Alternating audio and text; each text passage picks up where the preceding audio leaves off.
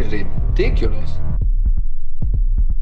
Welcome, friends, to Perfect Stranger Things, a weekly dance of joy for your eardrums. I'm your host, Anthony. This week, Steve and I relive the Hellfire Club. This is the first episode of Season 4. So we talk over the introduction to Chrissy, the introduction to Eddie, and the important social and political consequences of Lucas's hair. I was a bit underwhelmed with this first episode, but Steve really talked me into liking it. I think in retrospect, I actually do like this episode. But before that, let's hear from the man with the magic mustache. That's right, it's Mr. Wilford Brimley. You got a story in here. It's the damnedest story you ever read.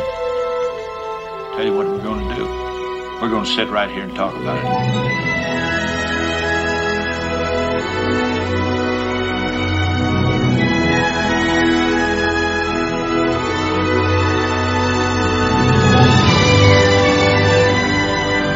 Now, we'll talk all day if you want it. It's the right thing to do. Steve, we're covering the Hellfire Club today, and we should probably mention that we've already covered the first 8 minutes pretty thoroughly, I think. Yeah. Yes, we did. So if you're missing us talking about that scene with Dr. Brenner at the beginning, we recorded that a few days ago. You can look that up under Perfect Stranger Things first 8 minutes. Yeah, so we were discussing how, when you're doing a show that releases all the episodes, or at least in this case, like half of them at once, it's hard to do like a weekly check-in because people have probably already binged it all the way through by the time you even maybe get to our episode 2. That's right. So what we decided to do was take a different approach and just 8 minutes at a time. I was going to say we would do the first 8 every week, 8 minutes as its own podcast, and the next 7 episodes as episode 2. All right, so Hellfire Club, and I'm ready. I've got my 6 cited. I've identified 6 storylines, so I just have, your average ordinary cube. Wow, yeah. Rather than Goocher free. This is a Goocher free. That's what our audience wants. Goocher free podcast. All right, here we go. I'm going for it. Okay. And we got ourselves a 4, Steve. Yeah. What does that mean? You're about to find out. 4 is titled The Hawkins Boys. This is good. I'm glad we're starting with 4. This is Mike and Dustin with Lucas on the side. Mike and Dustin are now the least important members of the Hellfire Club. They seem committed to their new D&D group and its countercultural leader, Eddie, even to the point of replacing Lucas with his little sister. What's your class and level? Level 1 dwarf? My name is Lady Applejack, and I'm a chaotic, good, half-elf rogue level 14. And I will sneak behind any monster you throw my way and stab them in the back with my poison-soaked kukri. And I'll smile as I watch them die, a slow, agonizing death. So, we gonna do this? Or we gonna keep chit-chatting like this is your mommy's book club? Welcome to Hellfire. Meanwhile, Lucas deals with the dissolution of the old gang, including a breakup with Max. But Steve, his kid-in-play haircut seems to have popularity powers. Yeah. I feel like I should maybe clarify here. I say kid-in-play haircut. Really, we're talking about kid and not play. Yeah, I would say this is maybe even, yes, it definitely is moving towards Kid, but I always felt that Kid might have been a bit of a parody, whereas this feels Jerry Rice, Super Bowl. It's somewhere in between Kid and Play and Jerry Rice. But I really appreciate it, right? Like, because so much about hairstyles, especially in these Stranger Things with like the 80s and everything, like matter, and so they got to the point where you felt like there was nothing new under the sun, but then in comes Lucas and you're like, hell yeah. Well, and it also shows you, it's not very subtle, but the subtlety here is that it's pretty clear that Lucas cares about popularity, and it comes out in this episode. Yep. Right, and that hairstyle is very much it's an in thing. It's you can look at their hair, right? I mean, look at Mike and Dustin, and it's long. It's maybe washed, but Lucas is maybe Lucas not. is all about it. Yeah. Well, and the other thing, we've talked a lot in this podcast about the sociology and politics of high school. Right. And I think what this does is this signals that the in hairstyle signals to the other kids who are worried about being outcast. It's a little signal that says, you don't have to worry about me bringing down your social stock. I can be in your crowd and elevate your popularity level. You don't have to worry about me being associated with the nerd crowd, right? So it's both a survival technique because you want into the crowd, but it's also sort of a little subtle clue to the popular kids that if they want you, you're not going to embarrass them. Right, and you're ready to make those commitments. I think and so this is really a great thing that they've done here. You're treading in familiar territory to some degree, right? I mean, some sort of a shift, some sort of a breaking of the ties of this friendship, and it seems like every season something else is challenging that, right? And but that's a true thing, right? I mean, like the idea of maintaining friendships through elementary, through middle school, through high school is it's super hard. I mean, it almost doesn't happen. And I would say that the high school threshold is among the most difficult for a friend group to navigate. Like, I had a very close friend in 8th grade, and as soon as high school hit, we never saw each other. It was like that friendship was pretty much over. Yeah, and I had neighborhood friends that were not my friends necessarily in school, especially in middle school, right? So like we were friends by proximity, but then we were barely acquaintances by class structure. Sure. And then high school comes around, and then you have to navigate, right? You have to make a decision where you're going to land. And I remember I made a shift late freshman year into sophomore year that I didn't hang out with any of my middle school friends anymore. And so it's interesting. Like, I don't know how much those conversations that were represented in between Lucas and Dustin and Mike are representative of actual conversations people have, but it certainly is representative of the thought process. Like when Lucas is saying, we don't have to be nerds anymore, right? Right. Like I can do this. Let me infiltrate, and then that I can protect you. And that's folly, right? I mean, that's the folly of that middle school to high school transition, is the idea that no, we could still make this work, even though we clearly have diverging interests. And they were like, there's still that, we could do the cake and eat it too thing. And it's just not going to happen, right? So that felt pretty authentic. And what I liked is that what they've done is, I mean, granted, I mean, obviously we're living in Hawkins where there's monsters all the time. And these people, these kids, give them credit for never really, I mean, only Max needs therapy. Interesting.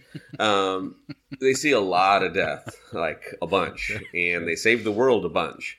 And yet they still, what the Duffer Brothers do is they get you right back into the high school politics. Like, well, yeah, of course. I mean, yeah, you may be bonded by saving the world, but at the end of the day, it'd be nice to be a cool kid. Well, and again, and here we go. I think what we have here is sort of a part 2 of the Barb and Nance problem of season 1, right?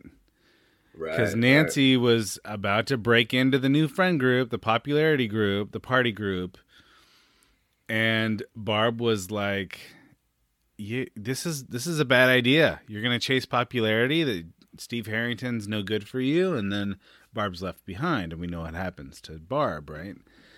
That's right. This is what happens if you don't join the cool kids.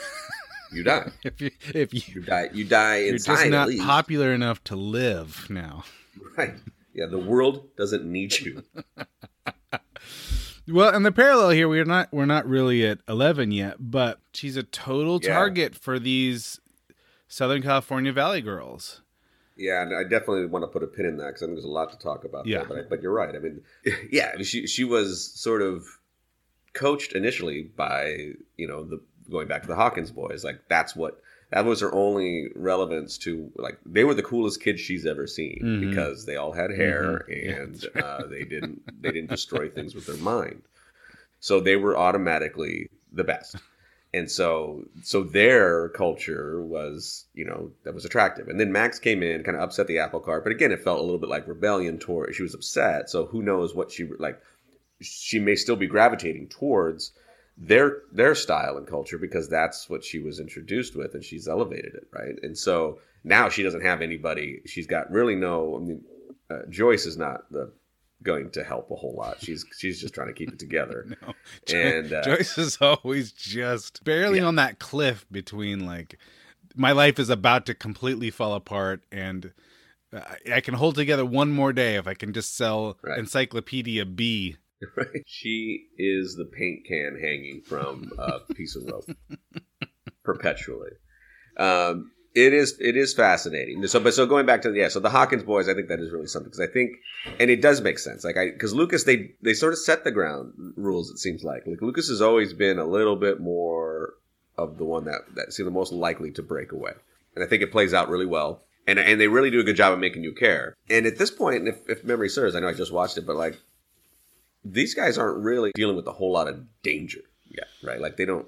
No, they sort of like have reverted back to trying to be kids again. Yeah, their life is high school. Like which is kind of what you do. Even if you ever have had a major event in your childhood, the goal is to try to be normal again at some point. These kids are trying to be normal again as much as they can be in high school. They're doing it by trying to be part of some kind of group, and the Hellfire Club is that group. And I think that, of course, for someone like Lucas, he has the choice. These other guys don't have a choice, but Lucas has a choice. Do I want to be associated with this basketball team, or do I want to be associated with the Hellfire Club? Because one of these looks significantly better to me. Right. And on top of that, if he's going to be a part of the Hellfire Club, he's nobody. He's kind of a rookie. How much cafeteria experience did you have in school? I probably went in the high school cafeteria 5 times in my entire high school career. I did not go in the cafeteria. Were you one of the cafeteria guys? Because I don't think... No. I think you were a quad guy. Quad guy, dude. Yeah. Quad guy all the way. And it always surprised me when I would go into the cafeteria because I'm like, who are these kids? Exactly. Like, why are they here? Why are they in here? They go to this school? Right. I'm like, I guess I assume they didn't have speaking roles, and it was always crazy to me. And so like it's interesting. So that's I'm always fascinated by cafeteria scenes in like high school movies, and TV shows because I get them conceptually, but what? Well, in addition to that, growing up in Northern California, the weather was usually okay enough to be outside. That's a good point. That's a really good point. Whereas, you're growing up in central Indiana, you probably spend most lunches in the cafeteria. That's a really astute point. Yeah, but it's the same difference, right? I mean, like the quad in the front of our school, like you knew who was who by where they were. Yeah. And that's clearly the case, I think that resonates through people's high school and middle school experiences, that the table, which tables are seating which people, and it does really break down like to way it feels like you're watching Prisoner. Now, I was cafeteria. A quad guy, but every now and again I would venture out to the front of the school, Steve. And every now and again you could get into a hack circle out there. My friends that I had in art class. And you might have to hack with guys who are also shooting chew saliva, right where the hacky sack might land. But that's about as much danger as I ever experienced. And I remember like being ostracized. Like, why are you out here? You're supposed to be in the middle, right? You're supposed to be near the student store. Stay on your side of the railroad tracks. I had a bad experience with art class. I remember freshman year, I was in art and I was at a table with, most of them were upperclassmen, but there was one other freshman, but he was a jock, and he was clearly in a position. He didn't really know me, but he was in a position where like he would ridicule me and make fun of me to get the whole table against me, because it was definitely one of those. I'm a freshman, but I need to separate myself from somebody. Oh yeah, you were the lowest rung on his ladder. If he can Right, step on so- you, maybe he yeah. can get a little bit higher. I actually transferred out of art because I just didn't want to deal with it anymore. Right.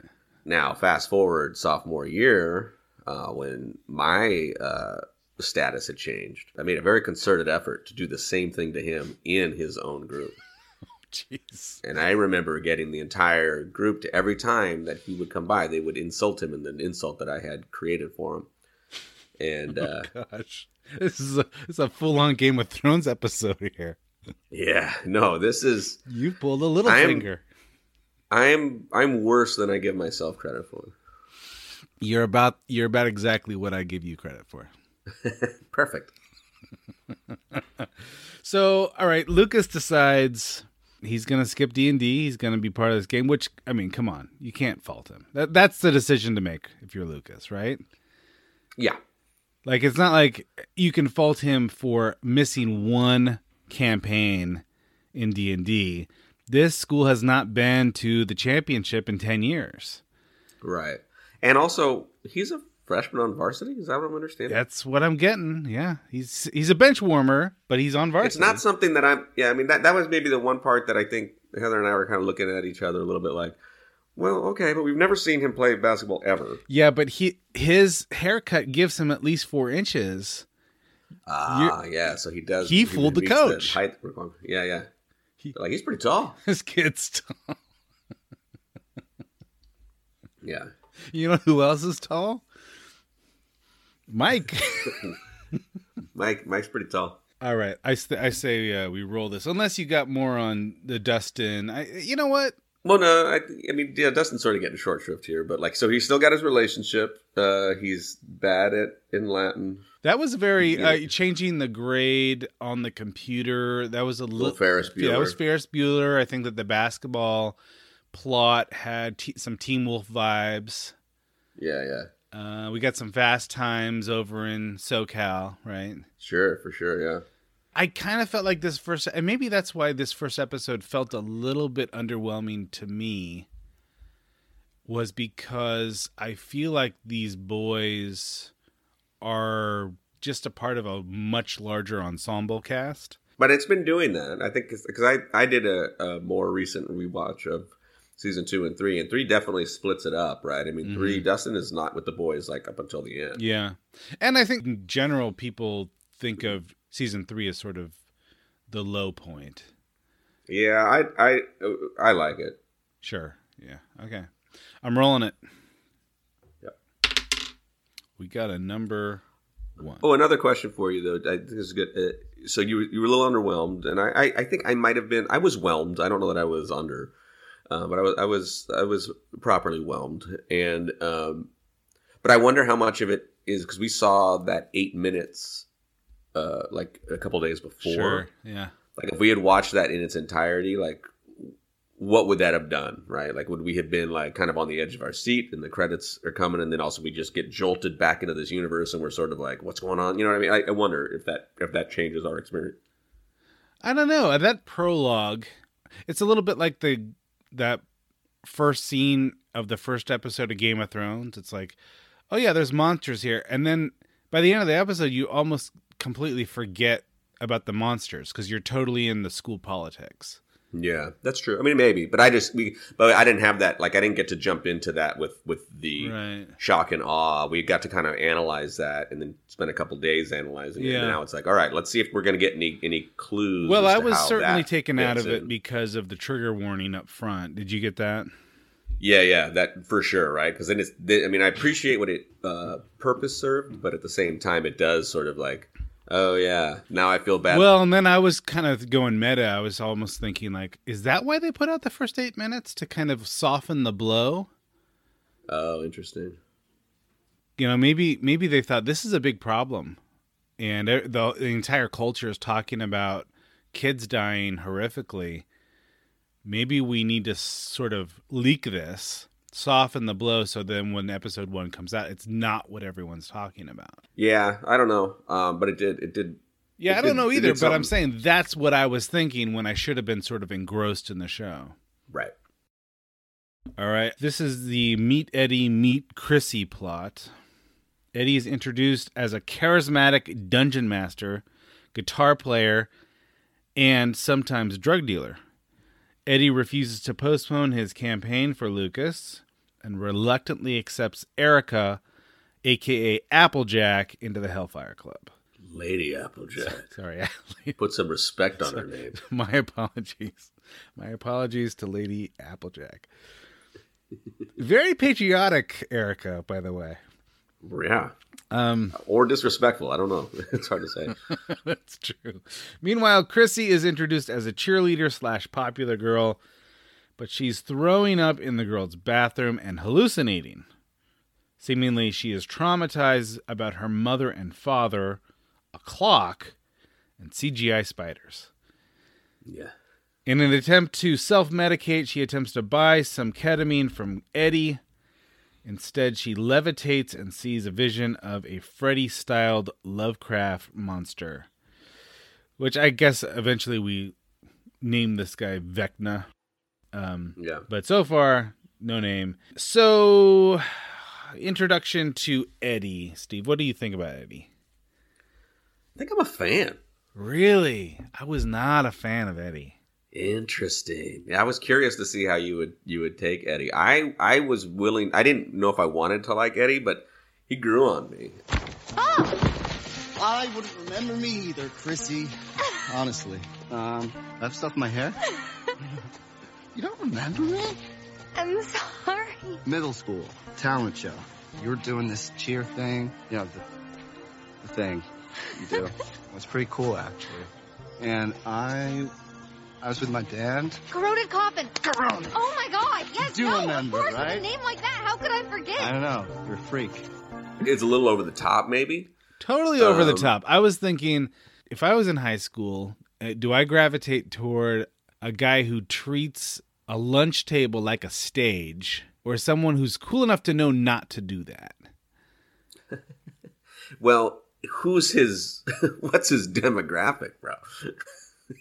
You know, I mean, Well, sure, he's supposed to be king of the nerds or whatever.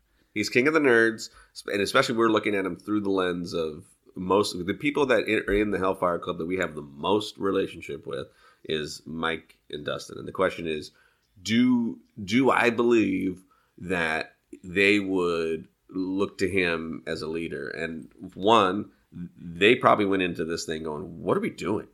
We're not ready for this. We've also we've grown up a lot, but we're still, you know, we're nerds. We want to be accepted, right? And so here's this charismatic, clearly, because he's been held back, right? Like that's what we understand. Well, he's charismatic enough for others in the town to think he's a cult leader. Right. So he's believing his own press, right? I mean, he's not living his best life outside of high school, but I would say, or in high school. Sure. But if you're in a position where you're like, look, I don't know if I have any purpose, any self-worth, but I have a lot of people that I have some kids that revere me. Who cares what age they are? And I have adults who fear me. And lean into it, you know. And I mean, I don't know that I've ever seen anybody quite like that in my life, but that notion for sure. I've seen some guys that really. I knew a guy, long hair, jean jacket. I don't think he was in like D&D or anything, but he was definitely known for his. He was like the rocker. Like he's from a different school. He showed up, and he just had this aura about him, and you could tell later that wherever he was coming from, he did not have that aura. But this was a manufactured aura. Right. He could sort of invent a new personality for himself. Nobody looked like him at school. Nobody. So immediately, the girls were interested, even though he was homely. The guys were sort of on edge because they didn't know. And I remember a bunch of people, not like, especially people that didn't have like maybe a group to call their own, wearing jean jackets, started putting heavy metal patches on them, started growing their feathered hair out a little bit more. And later it was exposed that the dude was a complete wuss puss, and he didn't have the edge that he portrayed, but like he had a weird home life, and I got to know him a little bit. It was kind of like a sad story. So there's something about that. Maybe that's why this character resonated with me a little more, because I knew this guy. And so I feel like now this walking on the table and all that stuff rang hollow, but there was something about that character that seemed pretty authentic to me so I was very curious to see this person as sort of a central figure, at least early on. Yeah. This is exactly the kind of guy I would have been friends with in high school. I never met someone with that kind of personality over the top. Maybe I just don't feel like he's a great actor. Maybe that's part of it. But here's the thing that He's got Game of Thrones DNA, man.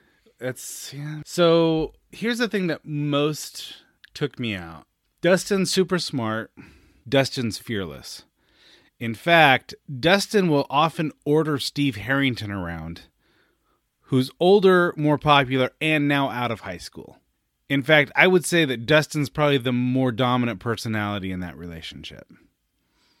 I think that I would almost say that Steve Harrington looks up to Dustin. Mm-hmm. So I don't buy that this Eddie character is going to intimidate Dustin at all. That's my case. Yeah, I disagree. Just because Harrington is such a different dynamic. Harrington is such a more beta alpha that we find out, right? I mean, well, he becomes that way for sure. But so Dustin elevates and that's the irony, right? Like Dustin elevates when he's with Harrington, but that doesn't mean that Dustin is now alpha everywhere he goes. In fact, navigating high school requires a certain amount of, look, how am I going to, like, going back to the high school, where do I fit in? What's the pecking order? He's not going to go and tell this guy and risk getting not in the Hellfire Club, not having a campaign, basically saying, okay, well, I guess I'll just eat lunch by myself. Yeah, forget that noise. You know, he's not going to usurp this guy that's been running this Hellfire Club forever. It's a different animal when you're on the inside, as they say in prison. You know, you either make someone your bitch or you are a bitch. And high school's a lot like that. In fact, this almost brought a couple more Teen Wolf vibes for me, because there is that one character in Teen Wolf who stayed back a year because he went to prison. Right. Eddie seemingly hasn't gone to prison, but he did stay back 1 year, 2 years? I think it's 2 years. Well, and I think Eddie's so important too, because really this season is looking to lean into the cultural condemnation of Dungeons and Dragons culture, right? Oh, yeah, we got the whole satanic ritual conspiracy theory, right? We talked about this in the first season rewatch, and I don't know that they really talked about it a whole bunch. It was just sort of like Dungeons and Dragons was happening.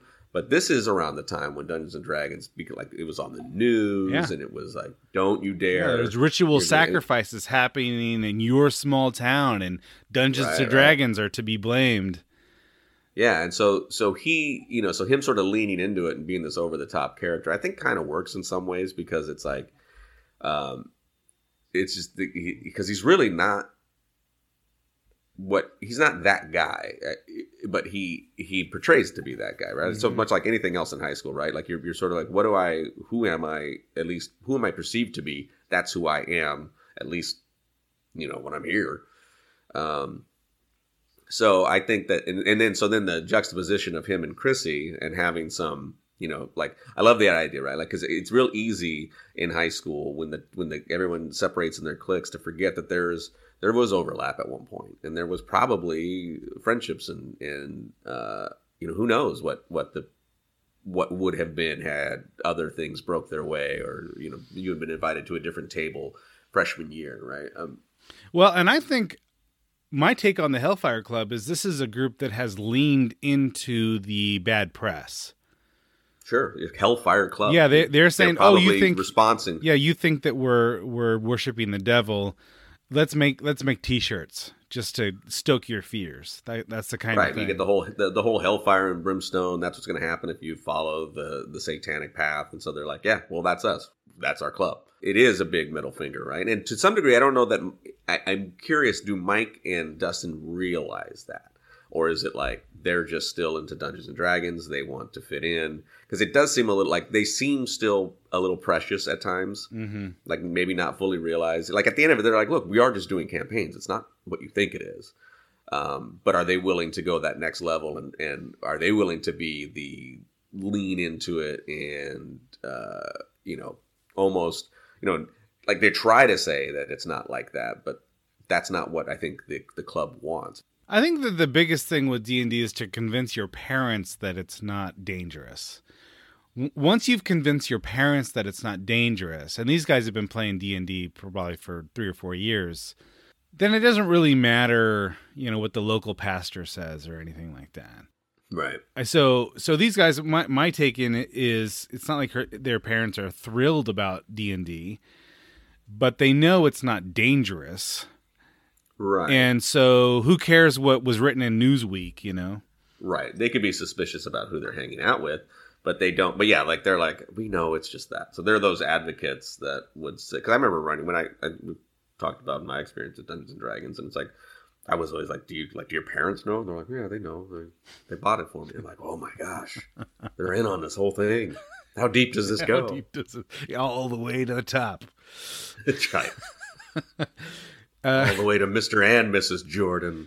How do you feel about Corroded Coffin as a band name? At first I thought it was Corona Coffin, and I'm like, huh. Was that a nod to COVID? Because you got the Corona cough. But no, then I realized a Corroded Coffin. I'm like, oh, okay. That's interesting. Like, so it sounds like a high school band. It doesn't have. Yeah. It sounds like someone's first band. Right. Like, well, this would be edgy, right? Okay. A lot of movie homages and movie overt mentions. I think we've had this conversation before, and I think your answer was that you never saw it, but I'll ask again. Did you ever see Eddie and the Cruisers? No. All right. So Eddie and the Cruisers was a big deal in my family because my older sisters loved this movie. And the premise of the movie is that you've got this sort of charismatic band frontman named Eddie. And it's sort of it's a little bit of a Bruce Springsteen sort of styled band. And what ends up happening is at one point Eddie goes away, but there's some question about whether or not Eddie's really dead or not. Anyway, so I thought when I first heard this guy's name and the fact that he actually has a band, and I was wondering, like, this guy's gonna die, right? Eddie's got to die at some point. Yeah, he does have feels like he's got a shelf life, right? So as soon as I thought, oh, Eddie and the Cruisers, this guy mysteriously goes away, I think Eddie's gonna die. I don't know. I haven't watched ahead. I'm just suspicious about it. Yeah, I didn't know what his trajectory is going to be, right? Like, is he going to go the Billy route? Is he going to, like, somebody has, it feels like there always has to be somebody on the inside. But I don't know. I mean, it looks like we're seeing the Upside Down having a whole lot more psychic impact than they've had in the past. Maybe we should talk about that a little bit. So I didn't get a whole lot of Upside Down in this episode. You don't think this is from the Upside Down? I'm sure it has to be connected in some way to the Upside Down. But this first episode, aside from a couple camera shots, I don't feel like I'm watching an Upside Down big baddie. It does feel like we have a new villain, a new scenario. Hawkins is just screwed. Yeah, it doesn't feel like an Upside Down vibe, and I'm sure that they're going to connect it. It just didn't feel that way. Yeah, no, I agree, because it was a little jarring. I'm like, nobody in the Upside Down talks, do they? Well, and that's a little Eddie. I mean, and that's a little bit of Freddy, right? Right. Because it did have that, right? Definitely had that Nightmare on Elm Street vibes, because every experience she had was what you would have experienced in like the dream state in Nightmare on Elm Street. The difference being that she was awake. Right. So that's right. So Chrissy is sort of having a waking dream, but it's a very, the long knife fingers and all of that. The fact that the monster's humanoid form, the monster's talking. That's all Freddy. Freddy vibes for sure. The being in the house, like their own house, like as it turns into like a haunted house. And that's kind of what I think the Nightmare on Elm Streets did really well when they were, especially early on, was, you were in danger in your bed. You were in danger at home. You were in danger in the place where you're supposed to be safe. Mm-hmm. I'm rolling it. We have ourselves a 3. Do we know why she was throwing up? Do we assume that she was haunted? I initially, when I saw her throwing up, because I know that she's dating that guy Jason, who's a basketball player. Pregnancy? I thought it was a sort of a morning sickness thing. That's what I thought too. But other than that, and didn't Max see her take off like crying at one point, right? So we get an early glimpse of her being upset about something. So that's what it seemed like to me. Well, I just rolled a 3, and so we're going to talk about Max right now. Max is dealing with PTSD. She's navigating a world of basketball games, grades, and D&D campaigns that don't seem to matter. Her stepfather is gone, which is an improvement, but her mother is passed out drunk, her dog is being neglected, and she continues to be traumatized by the grisly death of her brother. Worse, she seems to be on a collision course with Chrissy. So, yeah, it seems like first episode seems like Max doesn't really have a relationship with Chrissy at all, but she kind of randomly encounters Chrissy twice. And so for me, the way that stories work, it seems like Max is going to have some kind of collision course here. It makes me wonder if Chrissy's going to have some sort of trauma. Let's talk about the way Chrissy dies. Right. Okay, so she dies because she's having visions. I'm assuming that she feels responsible for her parents' death, although the story has not told me that in any way. My guess is that her parents died season 3, and like they became the Walking Dead or the Invasion of the Body Snatchers people. Right, because there was a lot of... We don't know how Chrissy's parents died, but these visions have something to do with her parents. I have no idea what the clock represents or the spiders, but it seemingly she's traumatized by something, and that her trauma is some kind of entry point for this. Because he said, because this creature basically, what did he say, like to some degree, like he's gonna set her free, or like basically makes it stop, makes the pain stop, kind of. I forget exactly what he said, but yeah, I just, as he reaches his hand out, he gives her like. There's got to be some connection between the relationship with her parents and sort of this open door where this demon figure can come in. And so I think I think that we're going to be playing with trauma in this season. Mm-hmm. I think it's going to be like these kids who are traumatized by the crap that has happened in Hawkins are going to open an emotional door that allows some kind of upside down creature in. Yeah, and I think that's really interesting too. And I think going back to like sort of your feeling like maybe the Hawkins boys are more of an ensemble, is that where's their trauma, right? I mean, like they're right back into high school, but maybe just by virtue of repetition, they're just used to it. Whereas Max's trauma is really right on the nose, and Max's trauma becomes front and center, and it does make sense. Like she did lose her brother. Yeah, that's why I'm saying that those two are on a collision course. I feel like for some reason Max can't get her brother's horrible murder out of her head. And because Max has these 2 chance encounters with Chrissy, it makes me wonder, like, are they going to be messing around with sort of childhood trauma? And also the L prologue, right. So she's got childhood trauma that she's dealing with, right?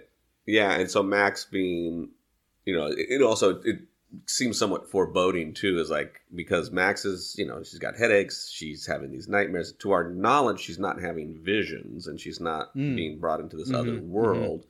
But we don't know how Chrissy's interaction with, whether it's the Upside Down or some other sort of psychic realm, how that comes about. So is Max vulnerable because she's in that position, right? Because she has something unresolved. Yeah. Is she feeling does she feel guilt? And is that something that, The other thing that just occurred to me is maybe they're playing with child abuse, because Elle is clearly a victim of child abuse.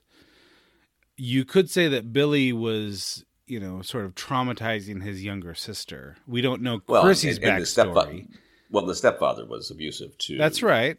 Billy, so if nothing else, she had to witness that. And if we find out that Chrissy was pregnant, right, and maybe it's could've not had- Jason's, it could be that they're playing with not just childhood trauma, but child abuse. And that would actually tie into the ritual satanic abuse scandal, right? Right. 'Cause- Well, that's what's interesting too, is that it feels like there's such a spotlight, at least early on, about the Dungeons and Dragons thing that like it almost. I mean, I wonder, like, are the Duffer Brothers like trying to? Did they have some axes to grind because they were D&D? Well, here's the thing about this. I do feel like it's hard to game out a story 4 seasons ahead. And so I think that the best shows create a world in the first season, and then what you do is you exploit. You start to like what were some themes in season 1 that we could return to that weren't totally mined. And I think because they didn't completely play out the satanic panic stuff, that was sort of ripe for sort of exploiting a little bit more. Have a 6. Joyce and Murray. Joyce is working as an encyclopedia salesperson. She receives a package from Russia containing a porcelain doll. After a conversation with Murray, she busts open the doll thinking that it might have a microphone inside. Instead, she finds a ransom-style note telling her that Hopper is alive. What are your feelings about Murray? I like him. You like Murray? See, I was wondering about this. My son, I was watching this with my son. My son just thinks Murray's hilarious. And Heather loves Murray. This is part of my problem here. I feel like he's sort of an over-the-top character in the same way that Eddie is. But for some reason, I really like Murray. And I really don't like Eddie. Interesting. So I think maybe it's just a me thing. Yeah, I mean, because Murray's clear comic relief in many ways. Murray's like grown-up Dustin, right, that we were getting. It seems Well, like. he's comic relief, but he also he's also the tech guy. He's also the guy who's sort of like devoted his life to understanding how governments work. Right. Here's a guy that speaks Russian. I mean, this guy allows these small-town Indiana folk to have access to the kinds of stuff that, some sort of anti-government guy will have. Yeah, and he's he's kind of like a wacky cheat code. Like you can move, right. You can move the plot along in a way. If he was like, well, just Murray will probably know. Yeah, sure. He's a wacky. That's exactly who he is. He's a wacky cheat code, and I am all in for it. I really like Murray. I feel like if you're going to play with the Cold War plot, you need someone like Murray because, you want someone like that. Joyce has to have access to someone like that if she's going to stand a chance against Mother Russia. Right, for sure. So I'm a big fan. I'm a big Murray fan. I don't have much more on the Hopper stuff. Do you have any? It feels like that's we're just sort of setting up. Like it gives a little bit of background to, once again, it's like Joyce is living a frenetic life. Mm-hmm. Reminds us that Murray is going to play a key role, and I think it's probably the least kept secret, if it was even intended to be a secret, that Hopper is alive. So I think it dispatches with that part early, so that people could be like, well, what about Hopper? So that's there, right? So it's like it feels like this is a bigger story to come, but more of a placeholder. Well, and the other thing that it does is it distracts Joyce, right? So Joyce is not going to be able to sort of have both eyes on Elle and the stuff that's going on with Elle. Once again, Joyce is preoccupied with anything and everything. Okay, I want to roll this. We did a 4 already. 6 already. Did we do 3? Yes. This is fantastic podcasting content. Yeah, here. Exactly. Do not edit any of this out. 11, a.k.a. Jane and Will. 11 is being bullied by the Valley Girls of Lenora High. She makes the egregious mistake of choosing Hopper as her historical hero. Will tries to console her to no avail. Finally, she is fed up and tries to use her Dark Phoenix powers, but nothing happens. Yeah. I thought it was interesting that she's chosen the name Jane. Right. And, Jane is, of course, her birth name, but all of her friends know her by Elle. And this is, to me, sort of the classic, like, I feel like a freak. I'm going to try to fit in. Let me use this other name. Let me use... There's almost sort of an X-Men theme here. Are you going to be Jean Grey? Or are you going to be the Phoenix? Because clearly you're choosing Jean Grey here. Definitely has that going on. Is Will okay? Here's how I'm reading Will, and you can correct me if I'm wrong. My sense is that Will is in the closet. Yeah, that's my sense too. And he's got a crush on a boy, and so he's leading this other life, and clearly his mom is not paying attention to him. 11 is totally preoccupied elsewhere, and that to me explains why he's not stepping in to help Elle when she's bullied, because he's dealing with his own insecurity. I think he's dealing with his own insecurity to such an extent that he doesn't know how to help or how to... And he might not even care. Like I said, like that's the detachment part of it, right? Where he's just like, I got so much going on. I'm in a new town. My mom is once again preoccupied. I've had monsters in me, like a bunch. I've got my older brother's a stoner, and he's like 38 and still in high school.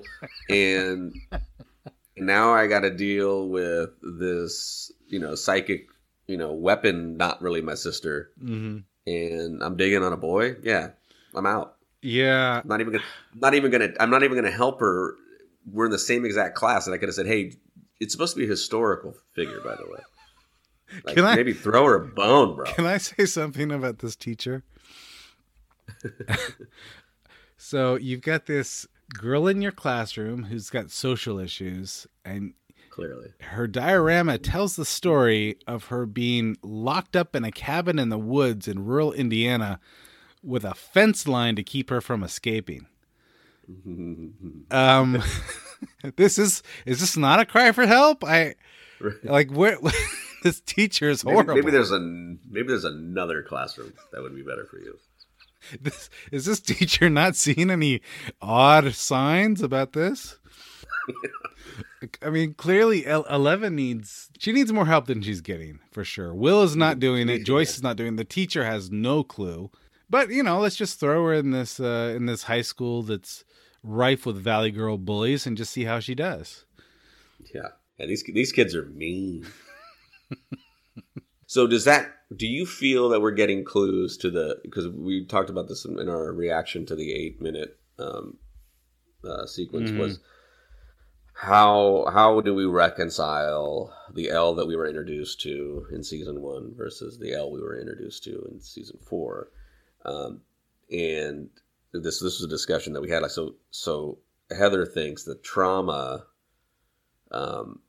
kills her power, and that experience that was happening in that first 8 minutes may have put her in a spot where she no longer had the power. And so what we saw later was... well, didn't she lose her powers at the end of season 3? Right.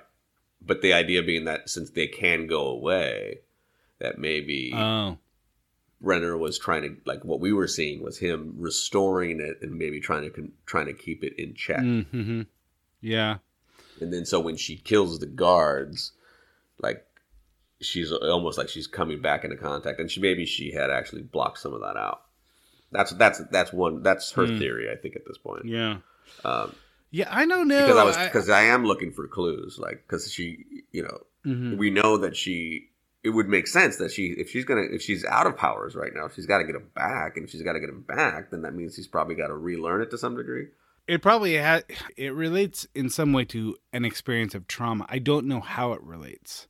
Right, which it seems like we're seeing that, like, to your point, like that theme is coming in pretty heavy, it seems like. Yeah.